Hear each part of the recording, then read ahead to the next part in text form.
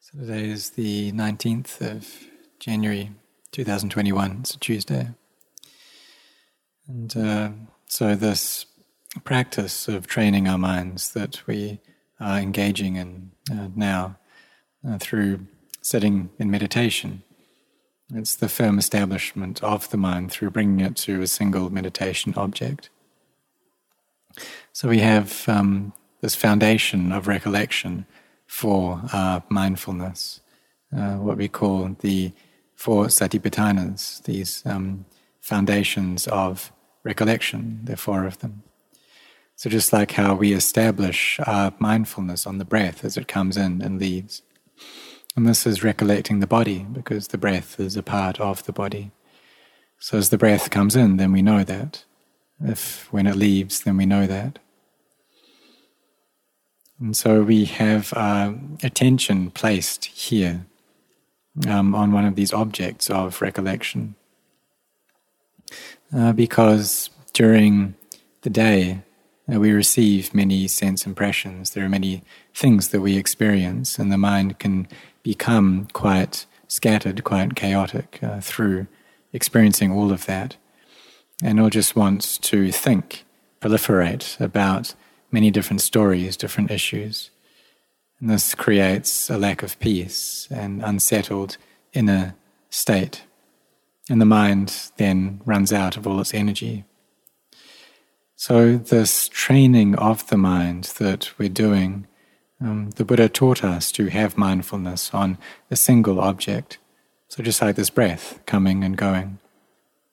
And perhaps when we breathe in, we can recite Bud. When we breathe out, Do. And when we do this, then the mind can reach a state of peace. And once it's gotten to one level of calm, then the breath will just disappear from our consciousness without our intending for it to be so. And because the mind is gathered together, it's still. It has this inner quietude. And so when we sit like this, then it's possible for our hands to feel like they've disappeared, for our feet to disappear, and the body becomes very light, very calm and at ease. It may feel like it doesn't have any weight to it at all. And as the mind carries on getting calmer and calmer, then the body may just disappear entirely and become empty. And so it's empty, or our minds are empty from all of the proliferation that they've had before. The mind becomes very buoyant. So we see within the space of one day that we experience so many sensations. And this creates difficulty because the mind gets deluded by them and takes all of it in terms of self. And it gets even worse if we're not restrained, if we don't have composure over our actions of body and speech. The self becomes a very heavy self. A self of a putujana, one who is thick with attachment, heavy with defilements.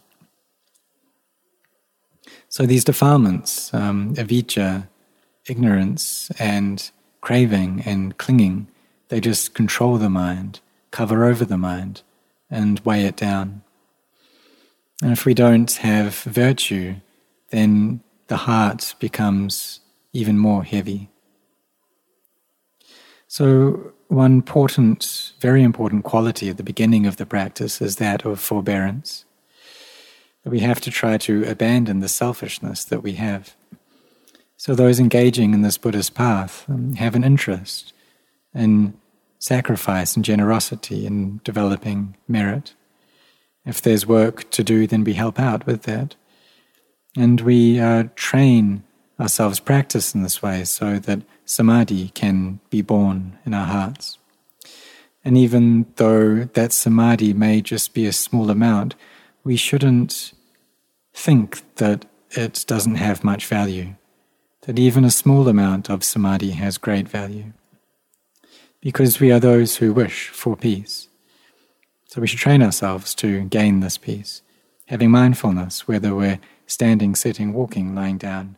Constantly try to keep our presence of mind here. And when the sati becomes continuous, then it's possible for the Dhamma, the quality of samadhi, to arise. So we have this Sila Dhamma initially, and we train ourselves in that, and then we have the Dhamma of the Devas, Hiri and Ottappa, this wholesome fear and shame of wrongdoing. We also have the qualities of generosity, of virtue. And so it's possible to develop that even during these days, during this time of COVID and lockdown. And people see that the monks aren't able to go on alms round like they once were.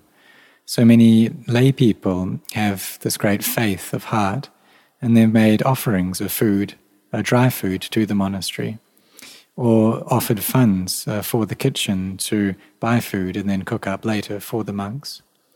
And many, many people have made these offerings, have helped out, and it shows that they have these hearts which are ready to sacrifice in this way, which are gracious, virtuous in this way.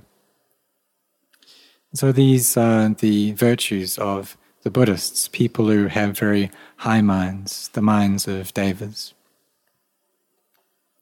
And those with intelligence can make merit even during hard times like this. They can develop goodness even in this current state of the world. But we also have higher aims than just this as well. We train our minds. And for those who are training their minds, should they also develop generosity? Or for those people who are training themselves, then they'll see the danger in selfishness, and they'll have faith, and that faith will compel them to be generous continuously. They have contemplated into the nature of the world and seen that the money, the wealth that we have now, we're only able to use it for this present lifetime. But when we use that wealth to be generous, to make donations, then that becomes an internal wealth, something that can fill up our hearts. But really the main purpose of this generosity is for us to abandon selfishness, to abandon the sense of self. And in the end, this becomes the cause and condition for samadhi to arise. And when samadhi is well established, when it turns into a beautiful inner state, then the mind will be equanimous as well. It won't be given into liking or disliking. And this happens through this collected nature of the heart. So this cultivation of upekkha, this quality of upekkha, it's within it's within the four Brahmaviharas, and it's a state of samadhi, that the mind isn't off into one extreme of liking or the other extreme of disliking. And this is a state of samadhi that's in the jhanas, one of the absorptions.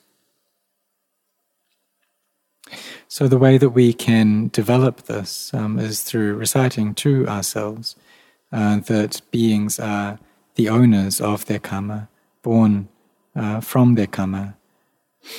And we can recite this over and over. If we do this, then when we meet with separation from the things that we like and love, then we won't experience sorrow or grief due to that. And if people who we dislike receive harm or suffering, then we won't aggravate that, we won't increase the suffering. Because the heart also has kindness and compassion to it. It's well established in these four divine abidings. And these four divine abidings are the dhammas, the qualities which care and protect the heart. And they also nurture and protect samadhi as well, so that it doesn't degenerate.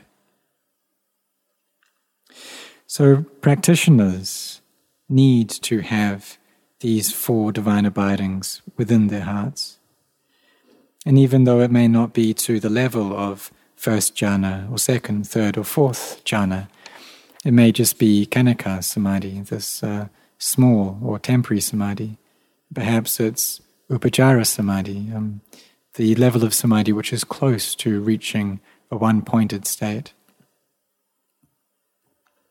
But if we really practice, then these Brahma Viharas, they can turn into jhanas, into this first level of jhana. So when we develop this way of meditation, we try to keep our mind with one object. We pick up one of these meditation objects and use that. So whether it's the breath, whether it's metta, these will help our mind to reach a state of peace, to reach a state of inner equipoise and equanimity. And then when the mind receives a sense impression, when it becomes aware of one, it won't go off into attraction or aversion. There'll be internal peace. So initially we use this quality of samadhi to suppress the defilements. And when it does that, then the heart becomes very buoyant. Both the body and mind are light, and will gain an understanding into the Dhamma. Initially there may be a lot of doubts, a lot of uncertainty, and the mind is stirred up because of these.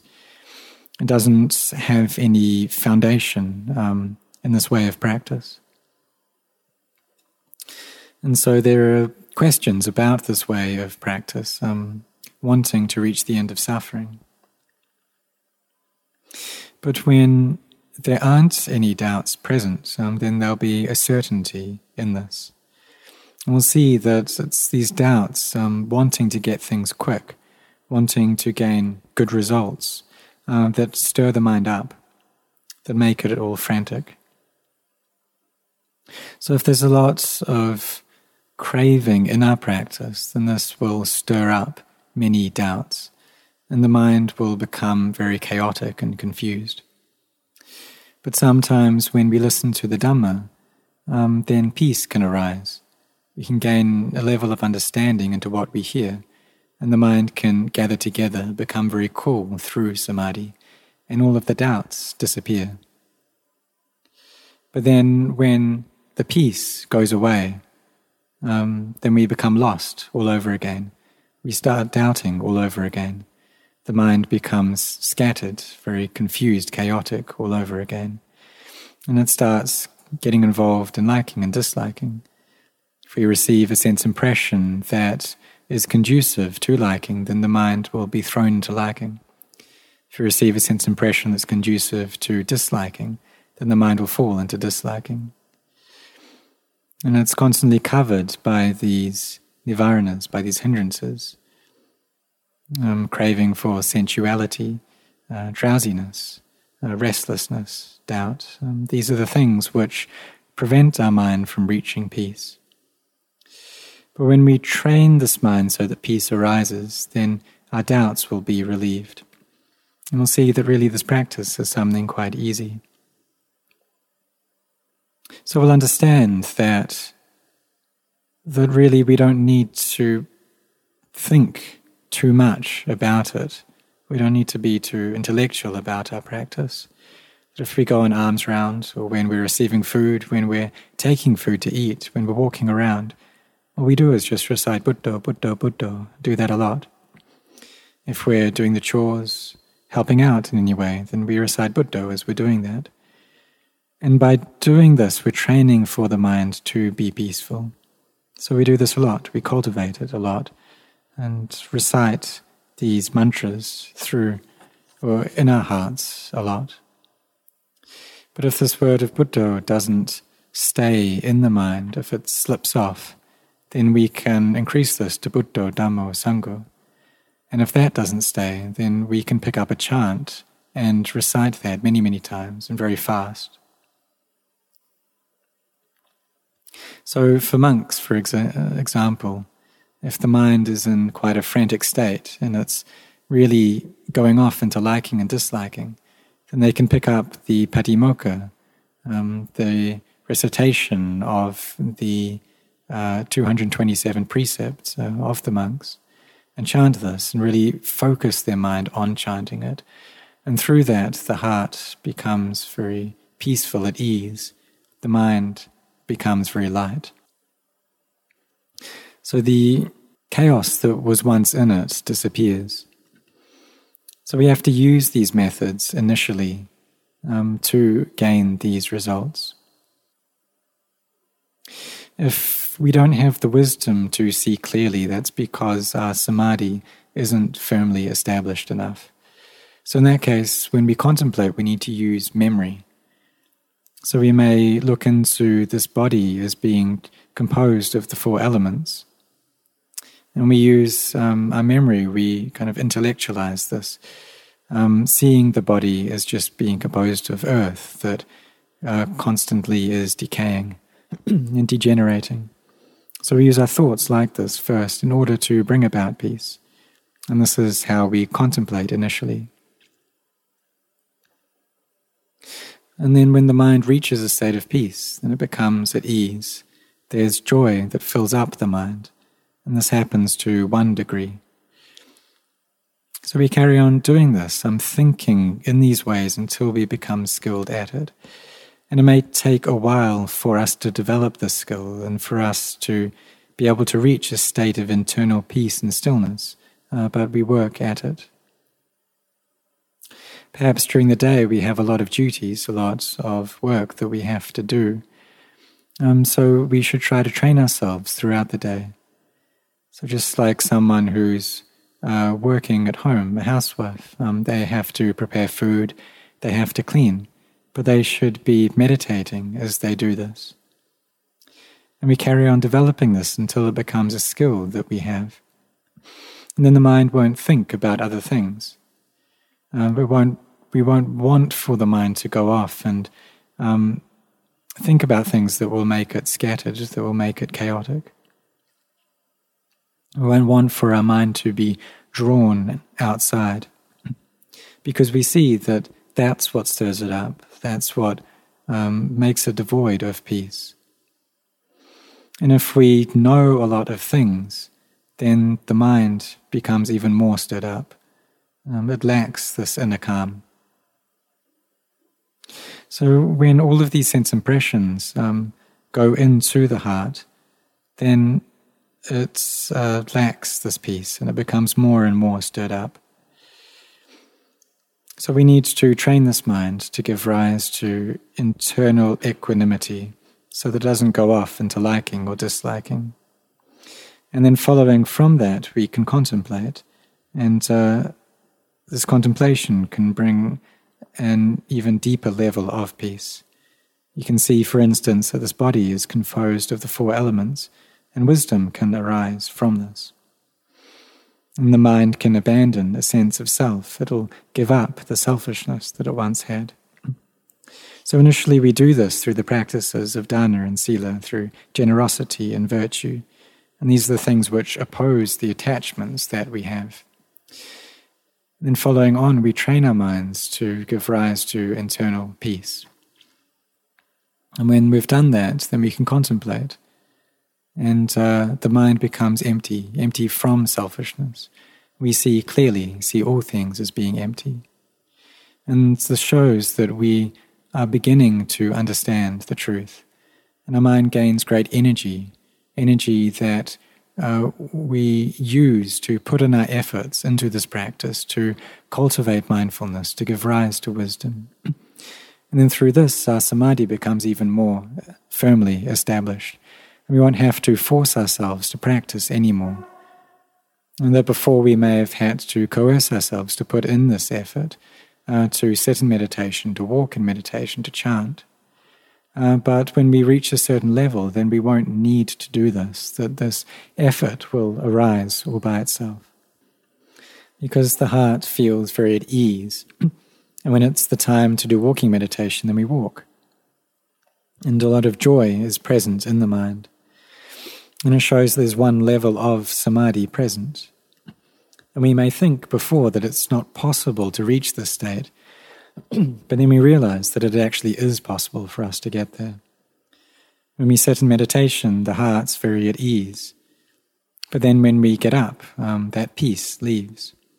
As we carry on practicing, however, even when we get up to do walking meditation or whatever we do, that samadhi will be present. It'll be there, firmly established in the heart. We see that this collected state of mind is something that's very amazing. We contemplate into the body and see it as being empty and see that this too is something amazing. So this is something that can arise, but it depends upon us listening to these teachings, contemplating them, thinking about them. And it also relies upon a peaceful mind. But as we develop this path, then the heart turns from its initial state, which is very heavy, a state that's very filled up with unskillful qualities, that of a puthujjana. But it's not the case that we are in this state of puthujjana all day. And perhaps when we're able to keep the precepts, then we feel joyful. We're able to smile and be at ease. And also when we're generous as well. And so for those who like listening to the Dhamma, who like being generous, then joy is often in their hearts. And so the heart develops to that of a deva, to this higher level. And then we try to maintain that inner quality, try to maintain the heart in the state of a deva. And as we do that, then we'll more easily and more quickly be able to get into states of samadhi. And then the understanding that we gain into the Dhamma becomes easier. When this happens, then the heart develops further into a good being, a beautiful being. And then it changes into a noble being. This state of Arya, of nobility, that which is far away from the enemy, far away from the defilements. So we train ourselves like this.